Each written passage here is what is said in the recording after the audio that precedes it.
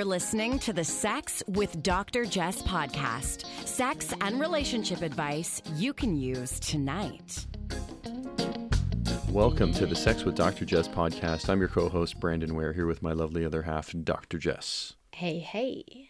Today we are talking about how to get a lover, a partner, to understand what you really want, how to really communicate and listen and push through the nonsense, the fog, the sociocultural conditioning that maybe makes it difficult for us to listen and hear. And we have a question from you, dear listener. And last week we talked about the spreadsheet, the sex spreadsheet, and a bunch of you emailed me asking for it. So if you do want a copy, I'm happy to send it out. I haven't put it online, but if you want a copy, shoot us an email, info@sexwithdrjess.com, and we will send it your way. I also had some follow-up questions from the blowjob sessions. We did a couple of those episodes about lube, and I was talking a lot about lube, and they wanted to know what kind I recommend. And honestly, there are really great lubes on the market, so I have to share full disclosure. I work with Astroglide, so I tend to use Astroglide Organics, which is, paraben-free and fragrance-free and glycerin-free and all that jazz. I also like Pure Woman, PJUR, but I've tried, dozens and dozens of lubes. Brandon kind of just reaches, I think, for whatever's next to you, right? You're not picky at all. Yeah, I'm not picky. Whatever is in the cupboard, I'm happy to use. Yeah, so some people just aren't that particular. So I would suggest if you're able to go to a local sex-positive shop, you can kind of feel the lubes and taste the lubes to see what works for you. And there are a ton of different brands out there. Organic stuff, water-based stuff, silicone-based stuff. The silicone-based lube will last a little bit longer, and you can use it in the shower because it doesn't wash away as easily, and it tends to be a little bit slicker. And then the water-based stuff is just a little bit more, generally, a little bit more viscous and will wash away more easily. And a lot of people will opt for that for example, oral play and anything to do with the vagina. But you can use both kind of anywhere. Anyone who's having anal generally uses a silicone-based lube just because there's a little bit more padding to it. It's a little bit thicker and longer lasting. Yeah, you might have been away recently, and I might have used one, and it didn't wash away in the water, and had to use something to get rid of it. It's like just soap, right? Soap and water. Yeah. Okay. Yeah. Well, I used soap and water, but I had to scrub a little bit more to get it off. Okay. It was a silicone-based, I presume? Yes, it was. Do you even know what it was? I don't recall. Because, again, I just reached into the cupboard. Anything that's there, he'll use. But that really speaks to the fact that there isn't one specific lube that is best. And there are, of course, ingredients that are not going to work for some people, but for other people, they're perfectly fine. So you have to kind of figure out what works best for your body. Yeah. All right, so spreadsheet, lube, now we move on to how to really tell a lover what you want. And we have a question from somebody who's been with their partner for 13 years. So I'll hand it over to you, babe. All right, here we go. My husband and I have been together for 13 years. Awesome. We love to keep it fresh. Occasionally, it feels like we have trouble hearing as opposed to just listening to what each other wants. We often have to take a night to just talk about things. However, there are two things I can't seem to get him to understand. Number one, I am very visual. So sometimes I just like to close my eyes and block out the visual distractions. He thinks that I don't want to look at him, and that's just not the case. I just want to feel in that moment. Number two, I can't be the only one that sometimes just wants to feel the slow and steady for a while, to just close my eyes and keep a steady and gentle rhythm. I think that he is thinking that I'm not that moment, that I'm bored, and I'm not. I tell him not to stop, but the moment has already passed. Would you mind addressing this? Maybe we both need to understand in a different way than what we are using with each other. Thank you for what you do.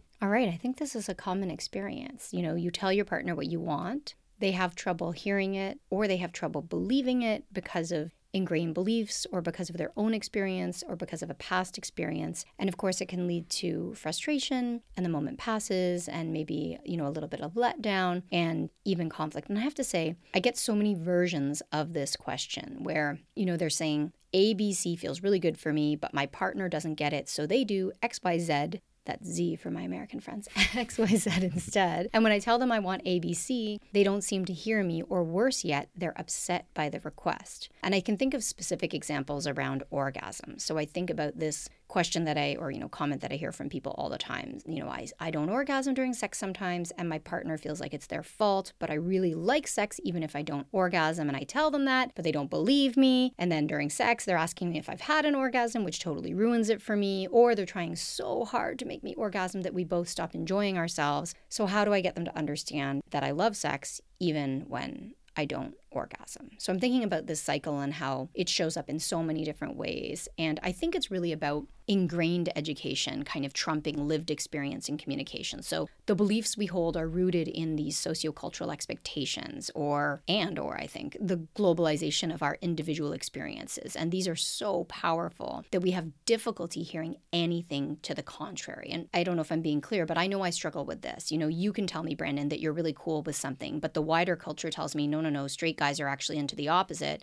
So I worry that you're just saying it to appease me. Instead of just trusting you, I'm trusting another source, a source that doesn't know anything about you. Or trying to think about, there were times when we met where I drew from previous relationships. And because an ex wanted something, I kind of assumed that you wanted the same, even when you were telling me the opposite. I had trouble not generalizing an ex's needs to you. And yeah, I guess I see it as like a globalization of individual needs. We see it all the time. I'm thinking about even on Instagram, I had posted recently that some people are happy in sexless relationships and people have meaningful, rich, happy relationships without sex. And, it upset a lot of people. They're saying it's not possible. Their relationship's going to fall apart. They were laughing at me. They'd say, they'd be missing out. They're eventually going to break up. And God, I wonder why we have so much trouble seeing that our individual experiences and needs are not universal, And I do find that if you're a person living on the margins, like for example, especially when it comes to sex, if you're queer, for example, for sex and relationships, you're kind of forced to see things from a wider lens and get this,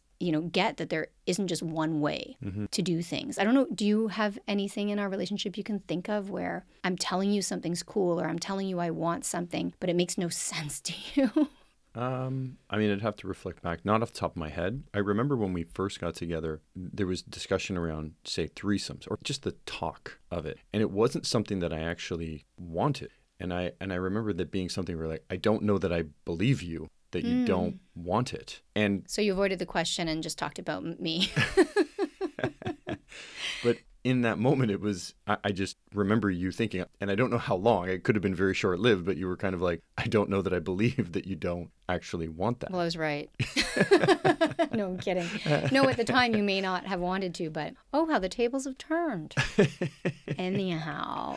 Yeah, so, we see this, I think, on an individual level in relationships, and it blocks us from really hearing what a loved one is telling us. And we see it on a societal level too with folks. I especially think it's those of us who maybe live with more privilege and see ourselves centered more often, we can really struggle and have to remind ourselves that our way isn't the only way. And I guess before we get right back to the question, I want to add that we see big positive shifts in this respect with young folks really breaking this bad habit, with each generation continuing to be more open to alternatives and supporting mindsets and approaches and relationships that don't work for them, but getting that they work for others. And I think that's really cool. So I guess we should go back to the original question.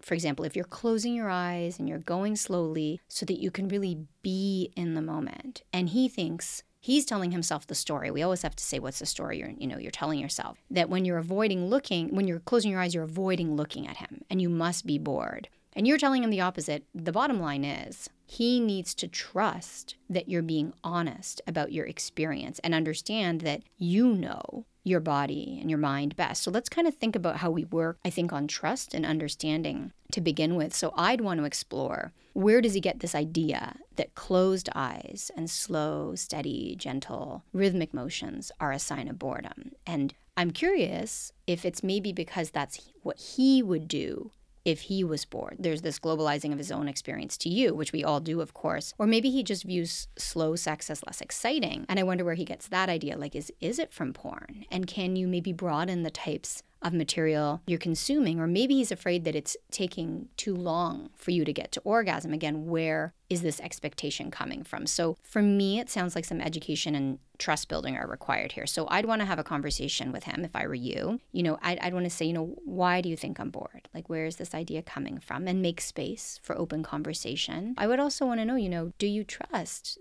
that I'm going to share openly with you? Do you trust that obviously, I'm invested in our sex life. I love it with you. And I'm going to be honest with you. And when I tell you that something feels good, do you really believe me? And if you don't, like, let's talk about that. I also would be curious, what are the signs that he expects to see or hear as a signal that you're enjoying yourself? And again, where is this messaging coming from? Because I do hear this a lot where if a partner is quiet, if a partner isn't kind of, jumping up and down, they think that it's not that intense. But some people are quiet when they're enjoying sex. Some people do want to slow down and enjoy themselves. And then I guess, does he want you? What does he want from you? Does he want you to look into his eyes with intensity? Does he want you to make noise? Does he want you to move more quickly? Again, where are all these desires and ideas coming from? Because I think the bottom line is that everybody wants to enjoy sex, but they also really want their lover to enjoy sex. So I wonder if the resistance or the lack of capacity to really hear and understand what you're saying, does it come from a place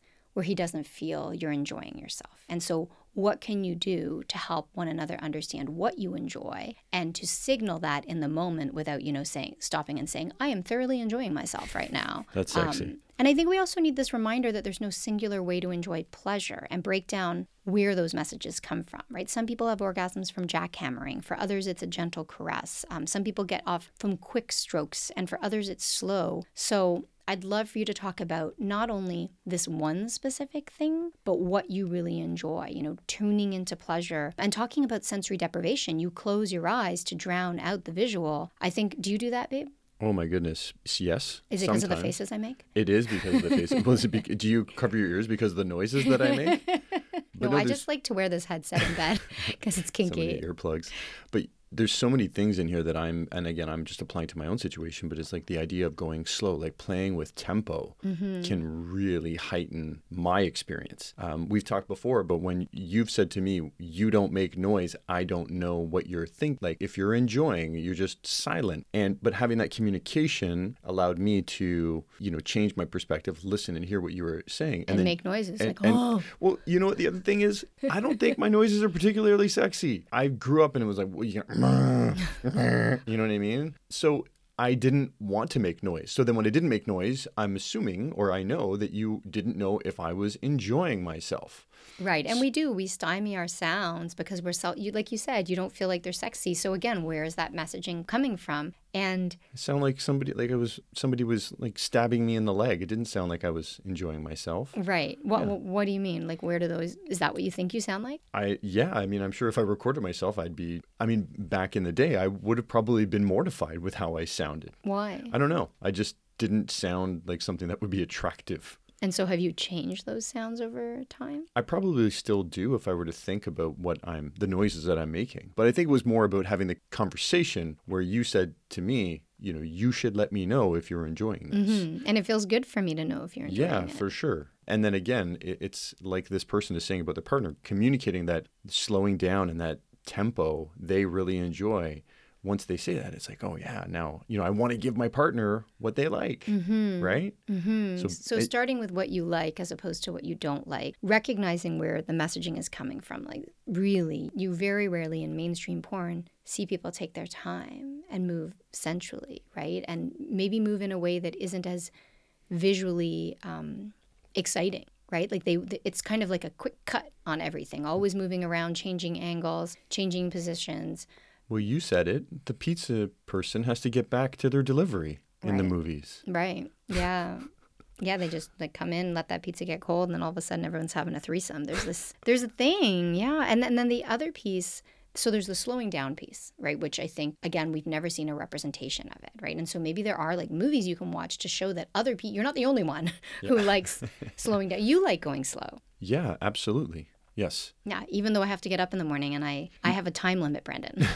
And not always. No. But sometimes I've played with that tempo and it has really heightened the experience, for sure. And then the sound piece is really interesting, and I'm sure I've mentioned this before, but we all adjust our sounds according to the roles we think we ought to play. There's research with people who are deaf having sex, and the deaf community makes very different sounds because they haven't been pressured or influenced by porn, which says that, maybe my sound wants to come out like as a ugh, but I'm told that my sound's supposed to sound like a so then I'm adjusting it, even like subconsciously we're doing it. And it's a great exercise to just masturbate on your own and practice letting your sounds flow freely with no inhibition, with no censorship, and seeing what that feels like. And I know that's a slightly different conversation, but if we bring it back to this, what I would say is I'd love for you to talk about what you really enjoy and share with your partner signs that you're enjoying yourself without honing in on the specific experience of going slow and closing your eyes. So I was thinking, could you make a list of what you like first and foremost, and then how your body responds, how you respond when you're really enjoying the moment? So what are the spots you like to have touched? How do you like to be touched? All the ways.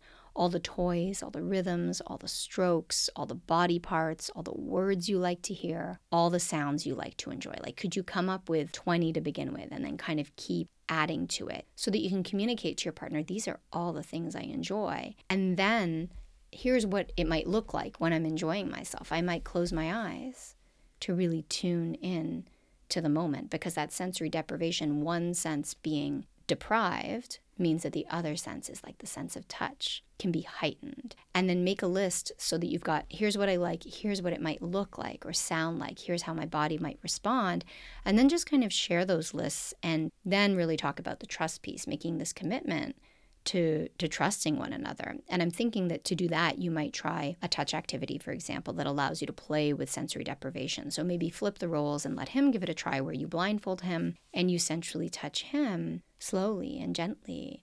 And maybe he can't see, so ask him how it feels. And maybe he won't like it. Maybe it's not his thing. If he says he's not into it, same thing, you have to trust him. But then it's your turn to get your turn at being touched and slowing down. And it doesn't have to be sexual, right? It can just be sensual. It doesn't have to be erotic in any way. And ask him to do the same for you in terms of trust. So I think it's about, working on the trust piece, talking about what you really like, sharing how you respond when you really like something. And then the last piece I was thinking about when I read this is really the flip side. I'm wondering if looking him in the eyes and moving kind of more quickly is actually what he wants. Maybe it's what turns him on, and he doesn't really know how to ask for it. Maybe it isn't about his assumptions or a lack of capacity to hear you, but it's about his desires that maybe he isn't communicating. And then if that is something he wants, then I'm sure you can do some of that as well. I'm sure you can find a balance where you do both. So, I talk about that. What does he want to try?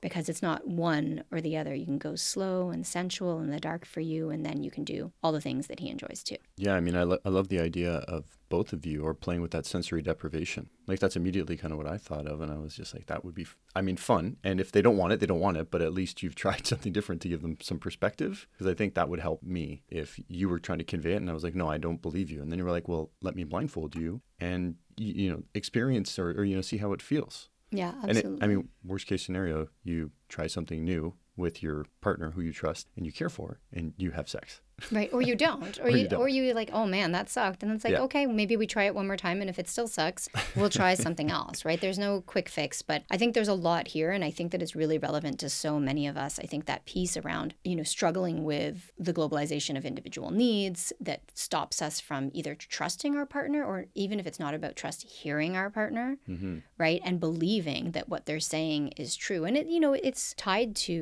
can be tied to insecurity, it can be tied to messages around shame. And so all of that needs a little bit of unpacking. But it doesn't have to be, lying on a therapist's couch for weeks at a time. It could be a conversation and a list of things that, you can share with one another, as well as maybe this like physical touch exercise. Yeah, and I think about that globalization element that you referenced and how I do that. Like, I've done that even outside of the bedroom. Like, it's an idea of perfectionism. It's an idea that if I don't listen to this, if I formulate my own narrative and my own outcome, then I'm going to keep working towards that, thinking that I'm going to improve, when in reality, I'm just not listening to my partner or to myself or whatever that is. And it's only hurting myself. It's only hurting me. And I notice with you, like, if I tell you I like something, I kind of know you're going to do it. But I guess that comes from you trusting that if I say I like it, it's not for the fun of it. Yeah, no, I do. I trust you. I think if you tell me that you like something and you want me to do it, I believe you, so I'm going to do it. And it usually is, there's positive reinforcement there, because I know, based on what you've asked me, that you're clearly enjoying it. Yeah, and I think for this person, I think you're already on the right track. Like, you already said that you're just taking a night out to talk about things. So I think this is just one more thing to talk about. So even though this is a common behavior, even though it's an ingrained behavior, even though it's tied to dominant sociocultural messages perhaps,